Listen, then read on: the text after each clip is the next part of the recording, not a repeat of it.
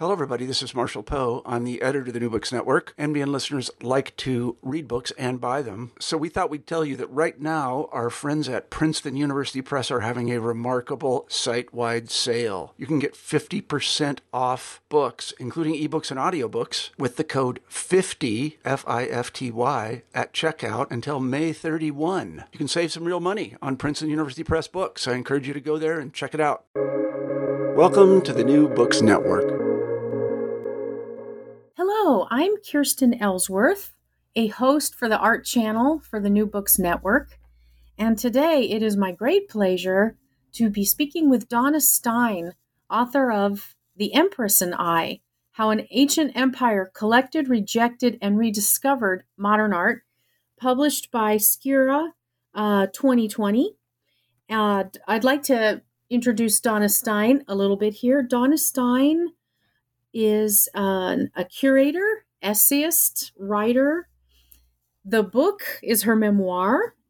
She is also the retired deputy director of the Venda Museum of the Cold War in Los Angeles.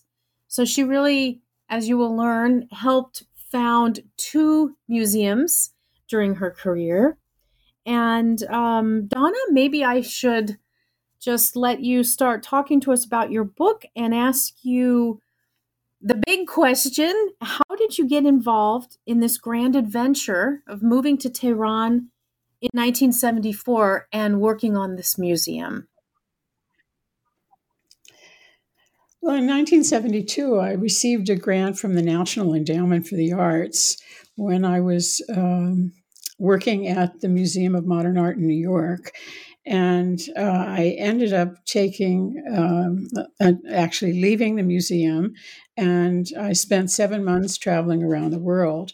On that trip in early 1973, I arrived in Tehran, and that was my first time there. And I had an old friend from college who was married to an Iranian professor, and I stayed with her. And then I also had met at the Museum of Modern Art an intern from Iran who was a friend of mine by then, and she, welcomed me, and I traveled around the country, and I met many people through my Iranian friend and my other college friend. And I visited Shiraz and Isfahan. And then I went on my way because I was studying the art and architecture of World's Fairs and their cultural impact. So I ended up spending much of my time in Europe. In any case, I kept, continuing my friendship with my Iranian contact.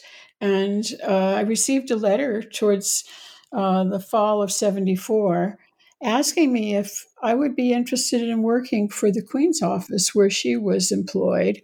And if so, it would be better for me to come to interview before the end of the year. Well, I was teaching and doing various other things at the time, but the last 2 weeks of the year in 74, I went to Iran again to interview. And I spent those weeks writing reports, going around, looking at art. I was introduced to a lot of people at that time also. And I was actually shown the museum that they were building for the museum. I was known because of my work at the Museum of Modern Art as a graphic art specialist, prints and illustrated books. But I wanted to enlarge my portfolio in a way that would make sense. And I proposed at the time that I would become an advisor on Western acquisitions of works on paper, which meant drawings, prints, illustrated books, and photographs. And I was following actually what many museums around the world were starting to do, which was to group together works on paper because they were similar to store. They, were also an important aspect of an artist's career. And I thought that that would be my role. But beginning with that trip in 1974, when there was an art fair, the first international art fair in Tehran, I began to select works that were purchased that were paintings, drawings, not drawings, paintings and sculptures. So from the beginning, really, even before I was hired fully, I was broadening out the mandate that they had given me. I actually started to work officially on February 15 in 1975. And I was living in New York at the time, and they asked me to stay there and to work from New York for a period of a couple of months. Well, that was extended till 4 months, and during that time I was visiting dealers, auction houses, artist studios, private dealers, collectors, and workshops for prints, and selecting things that I thought would be of interest to the Iranian community. And by the time I actually had left Iran in 1974, it was clear to me that the museum would be a museum for international art and for Iranian contemporary art, and also that it would be a collection that would begin with Impressionism, which was what the Queen had asked. And I had seen at the time also what the museum looked like in terms of its outer structure. It wasn't finished inside, but at least I could walk through it and have a sense of what the galleries were going to be and how the museum would function. And so, based on the knowledge that I had seen in Tehran and the reports that had been approved, which included an acquisition policy that I wrote, I started looking for things that could be part of the collection. And at the end of May in 1975, I greeted three Iranians. My main boss, who was the chief of the Queen's Secretariat, the former UN ambassador, who was a collector of art, and my friend, who was also a colleague in the Queen's office in her private secretariat. And so they came for 10 days, and in 10 days, we bought out of the works that I had set aside 125 works in all media, prints, drawings, photographs, illustrated books, paintings, sculptures, and tapestries. It was an amazing 10 days. And I had, in 1974, we had started with acquisitions from the International Art Fair. And at that time, we had bought 2 sculptures and a painting by Giacometti, a canvas by Kandinsky, a sculpture by Braque, mixed media work by Soto, and a painting by Hartung. I believe there may have been a couple of other things, but those were the main works that I remember. And then in New York, we bought things beginning with Impressionism and straight through to the contemporary period. I for instance, knew very well Tatiana Grossman from Universal Limited Art Editions. And she was the primary printer of all the major artists, contemporary artists in America, and some from Europe as well. And as a result, we bought Rauschenberg's and Johns and Frankenthaler and Sam Francis, and um, many other artists that they handled and printed. And then at the dealers, we bought things like Picasso's painting from 1920. It was called The View Through the Window on the Rue de Pontièvre in Paris. And we bought a fantastic Derain painting from 1904, which was at another dealer's, and it was called The Golden Age. It was one of the first paintings that actually Iran lent to the Museum of Modern Art during their great Fauve show. So they were buying very substantial works in all media and beginning to form an exemplary collection that would, hopefully fill out over time, which is what my acquisition policy recommended. Just listening to the list of works is very impressive and compelling. And I would also like listeners to know that the book is beautifully illustrated with some of these pieces, imagery of some of these pieces. I'm wondering if you might tell us how the position that you kind of created for yourself or helped fashion, I guess, at the museum evolved over your time there. I know in the book there's some very interesting twists and turns in the story of what you were doing and what you wanted to do. Could you tell us a little bit more about that? I was, as I mentioned, I was originally thought to be a specialist only in graphic arts, and I wanted to expand my portfolio.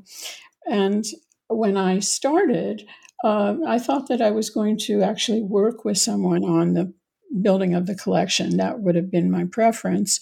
But in fact, it ended up that I was the only one who was working with the chief of the Queen's office. And he was a man who had his PhD from USC, but wasn't in art. It was in a subject completely unrelated, and he didn't really know much about art. So I considered it really my in order to make him understand what I was actually trying to achieve, and to understand the value of the works that I was presenting as possible acquisitions, that I had to teach him about the history of art, and certainly the modern art. And so every session when we met to go over works of art that were either presented to us or which I had found through our connections or on auction, we would talk about the value of the work in terms of its rarity and its place in the history of art, and its technique. And through the course of 2 years, he learned quite a lot and thanked me in the end for all of that. But it was a incremental kind of change in my position, because he had to learn to trust me and know that I was, altruistic in my approach, that I was really trying to get the best for them and to follow what we had all agreed upon as the basis of my work. So I ended up working on several exhibitions. One was for the Nagaristan Museum. I was asked to do an exhibit of the print collection of the Empress. And that took me for the first time to Niavaran Palace. And I went there on several occasions to catalog the works that she had and to be there for the photographer. And then I realized that, she had acquired things that she liked. And that some of them were by important artists, but not necessarily the most important work. But it was an opportunity to do the first exhibition of contemporary graphics in Iran, and so I made it into a kind of educational exhibition, didactic one, and talked about print techniques, and it included the work not only of international artists like Vasarely and Chagall and Picasso, but also it included several Iranian artists, because she was a big supporter, of course, of the Iranian contemporary community. And so there were works by Tanavoli and Arab Shahi and Mohassas and various other artists who were working at that time. I also worked on a big exhibition that was at the Basel Art Fair in 1976. And it was an exhibition of I think 36 contemporary Iranian artists. And I was part of a team of people who chose the artists and the works for the collection that was exhibited. And it was an opportunity for the Iranian artists to see their work in a global setting and to understand what the global market was. There was a very active art interested community in Iran. And during the time I was there, several new galleries opened. But the artists, only a few of the artists had really an international presence and dealers. And so they didn't have a real sense of what the value of their art was on a global stage. So this was an opportunity for them to participate and to also learn a lot about what the contemporary scene was around the world and not just in Iran. And then on top of that, the Queen's Office took the artists and their families on kind of a broad tour of various places in Europe to inform them more about what was going on elsewhere and for them to see some important sites, because a lot of the artists hadn't had an opportunity to travel that way. Many levels to what you were doing, your collections policies, choosing works, providing some education and some networking. And I'm wondering, related to that, you come to that situation as an American woman. And I wonder, what it was like being a woman doing this work at the time, living on your own in Tehran, how you made friends or how you were received. Well, it was an amazing place at that time. There was a real international community.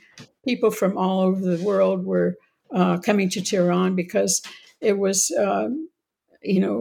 the most lively place, and there was a lot of money in Tehran, so a lot of building going on, and it was an exciting time to be there. Actually, I lived in an apartment complex which had 2 towers around a plaza. It was central in the sort of middle of Tehran, so it was not a long walk to my office, or I could take a kind of jitney taxi if I wanted that only went on one street in one direction. And you would yell out that you were going straight ahead, and the one or two taxis would try and get you to come into their taxi, and then you would tell them where you were getting off, what the cross street would be, and they would drop you off. Anyway, the advantage of where I live, besides having air conditioned and a properly heated apartment, it also had a great view of the Elburz Mountains, which were very majestic and beautiful, and wonderful light. It was very small, but it was really just perfect. And the building had a 24-hour concierge, and it had on two levels, like a department store. It was a market. You could get there was a camera store, there were rug stores, there were various shops of every variety, and that was also convenient. So as a foreigner, it was a good place to live. And you know, I had some language by the time I arrived in Iran. I was taking Farsi lessons in New York for 4 months. And so I could make my way, and I could ask for things and shop, but I couldn't have a real intelligent conversation. But it did help me. And then, of course, when I got there, I knew that I had to study more. And so I hired another tutor and continued to study for a time. And it was good for me to be able to understand certain things, to be able to read letters and numbers, to somehow converse. I found it easy to converse with children, for example, but or people in the countryside much more than in the city. And I also was curious what people were saying about me, so I could sort of eavesdrop a little bit and understand, which I thought was useful. I can imagine, right? With all these different people you're meeting, and something that I really enjoyed in the book is the very honest description of certain kinds of encounters that, and your perception of people. And it just adds another dimension to this book about what it was like to be in Tehran at that time, whether one was working at a museum or not. I guess I was actually not working at a museum. I was working in an office in a kind of downtown Tehran, a very discreet office that had the Queen's insignia out front, but that's all. And the museum didn't open until 1977. So I never actually worked in the museum, I only was a contractor for 2 or 3 exhibitions, which I did for the opening of the museum. So, I had some impact on aspects of how the museum was finished. And I had one of the things that I did that from the beginning was I was buying books for the first National Library of Art History. And I bought more than 10,000 books, art history books, that were, I think, eventually put in the library of the museum. But I hired two librarians. One was American and one was Iranian, to catalog all the books that I had acquired. One wonders where those books are now, which might lead us to what might have what is the current state of affairs regarding the collection that you helped and were so important in creating there and helping them acquire as we speak? Where are these things?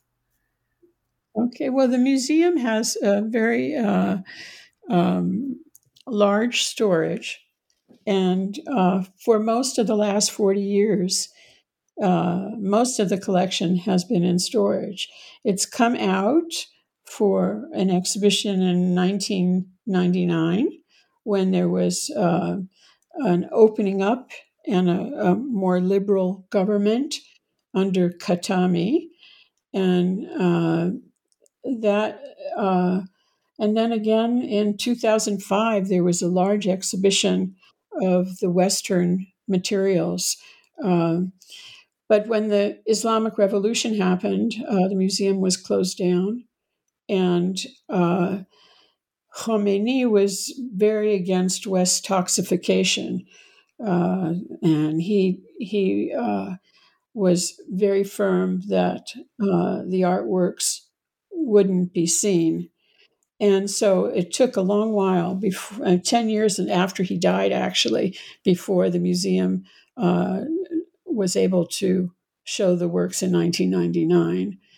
And the collection still remains mostly in storage. Things go out on loan to other countries.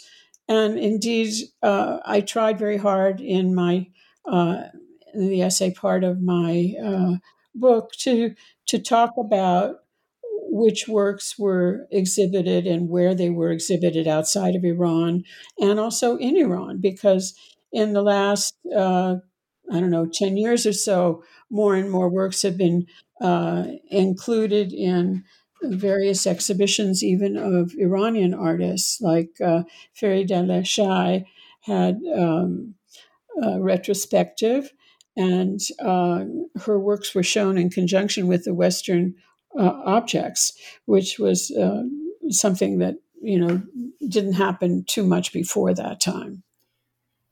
And so, at a certain point in the memoir, you decide to leave, and maybe it's very interesting. We don't want to give everything away in the book, but why you chose to leave Tehran and how that went. Okay, when I went there, I got a 1-year contract, and I signed up for a second year. But shortly after I had my second contract, I also had a trip home for the first time to see family and friends.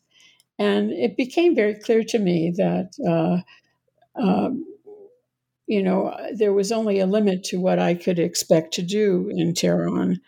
And, the frustrations were great. It was not an easy job. It was the hardest job I've ever had. And so I decided on that trip that really I was not going to have a third, third year there. I felt that my 2 years were going to be sufficient. And I came back. It was probably summer of 76. And I was very busy. And then towards the end of that year, the architect for the museum, Cameron Debo, was named the director of the museum. And there was a change in government at the end of October of 76. And the man who had been my boss at the head of the Queen's office became the Minister of Information in the Shah's cabinet. And another man, Dr.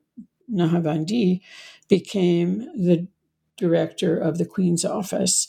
And I was put in a very strange position because the man who had brought me there was kind of my protector, and it was very awkward for me because I didn't have. I didn't know how I would actually be able to complete my work, and I was very concerned that the artworks would get damaged because they were left at customs and not brought to the Queen's office or to storage. So it was a very difficult time, those months, and I was just told I had to be patient.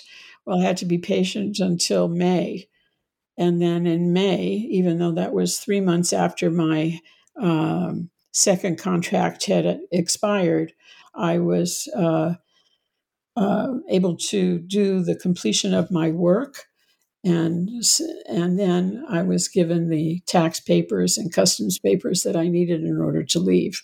So it was a very strange a moment in my work there.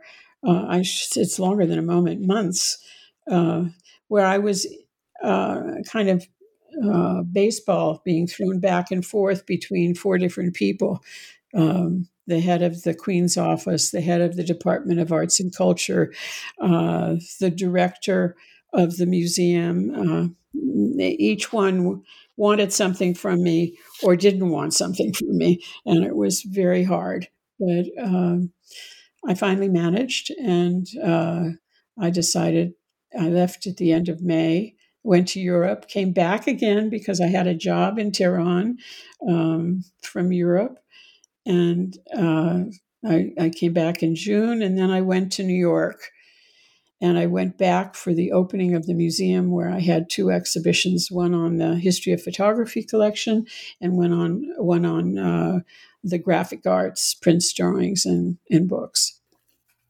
And yet the story really doesn't just end. I had the pleasure of speaking with you a little bit before we started the recording about whether you are still in contact with the Queen, the Shaba Anu, as she was known, Faradiba.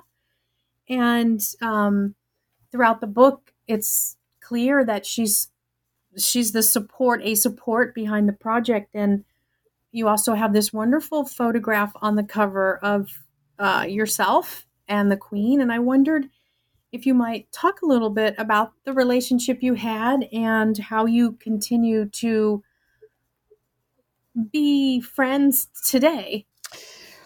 Well, I would say that during the time that I was in Iran, I actually she was a very big presence in my life. I mean, there were pictures of her everywhere in my office, in the building, and around the city.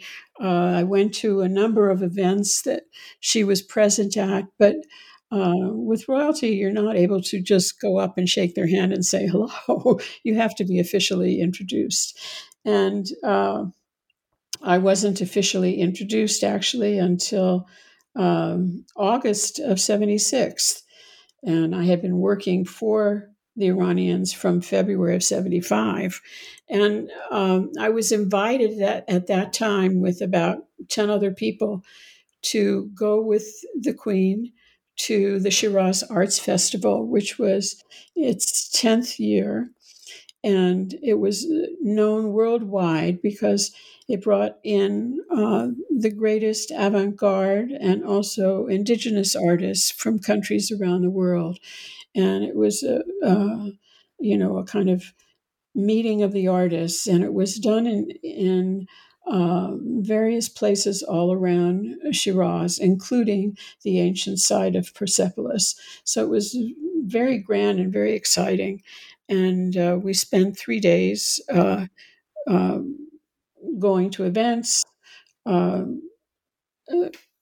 going to the bazaar, going to concerts at the tomb of Hafez, all kinds of things that happened. And the last night, which was a formal event, a dinner, I was actually finally introduced to her. And she told me that she'd always thought of me as an old woman with glasses. That she didn't realize I was so young, attractive, and chic. So it was kind of very funny, and then I again reconnected with her when she was already in exile, about 10 years, in 1990. And I had a wonderful Iranian friend, and through her, I asked for an interview because I thought that what she had done had been so far in advance of anything in the Near and Middle East, up and even till 1990, and way before, 3 decades before any of the museums that are now in Dubai and the other countries of the Emirates. And anyway, so I did this on the record interview, about 2.5 hours actually. And I had brought along with me the photographer, the feminist photographer, Judy Dater. And she did portraits of her as we talked.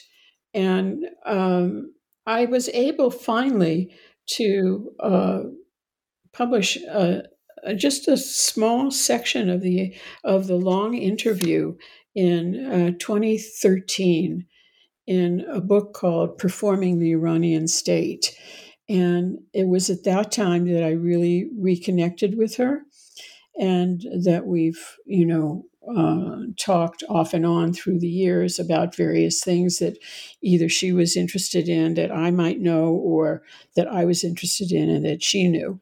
And she was very kind when I was writing, and, answered all my questions. And indeed, through these years, she's been saying to me, please write your book. I know you have these archives that you've kept. We need to have those. We need them to be out there and for people to be aware of what went on. This was a passionate project for her. She loves art, and indeed, it wasn't the only museum that she started at the time. She started one for Luristan bronzes, for glass works, for painted miniatures, for the Qajar period, which is 17th and 18th and 19th century art. And so she was committed to educating her populace, and she thought that by having artworks available for them to see and to understand, and to know their national patrimony, that would be part of their education. The Shah in 1963 had something which he called the White Revolution, and it was a way to bring his populace to a more contemporary point of view, and it changed the status of women. It made it possible for people to own land who had previously not been able to have land. The distribution was changed, and there was all kinds of industries that were taken over by the government, and it was a time where they focused on literacy.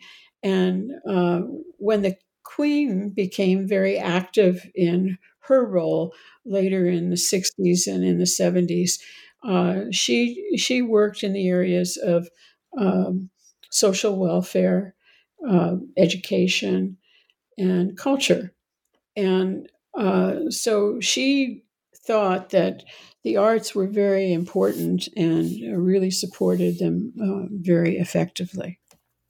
And this compelling story that you tell in the book, it really does continue in these, spreading off in these different directions as you've just described. And also we have the fact that there is still an art collection there, and maybe the final question I'd like to ask you is, what are your hopes for that collection that was such a part of your life? What would you like to see happen with it?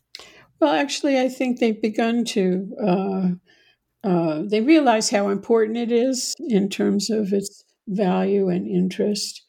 And what I tried to do is not just talk about the money value of things, which is in every article you read about the collection, but actually the aesthetic value and the importance of what the Queen actually did in terms of establishing the museum, of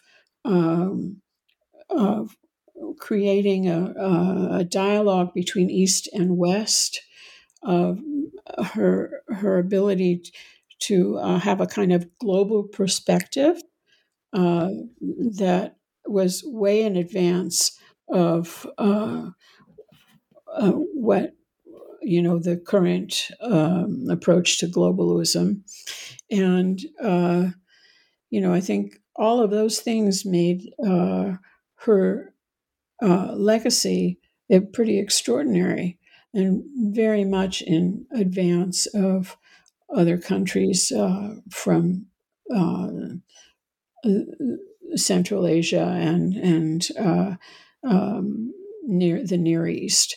And it seems to me that because of what she did, they have not only a fabulous financial stockpile, but and they know that, which is why it's still there, but that they're actually taking care of it. They just renovated the museum. It took 30 months to completely redo it. They've put up a new website. The works are cataloged. They're actually publishing a 6-volume collection, catalog corpus. And, so I think what they're doing is pretty wonderful, and they're moving forward. And they have been lending works to museums in Scotland and England, in Japan, and other places. So I think that's good that the collection is taken care of well, and it gets to be seen. And hopefully it'll be, exhibited more in, its own museum, in the Tehran Museum of Contemporary Art. I was very excited to hear recently, because I have an Instagram account that's followed by many people who work at the museum.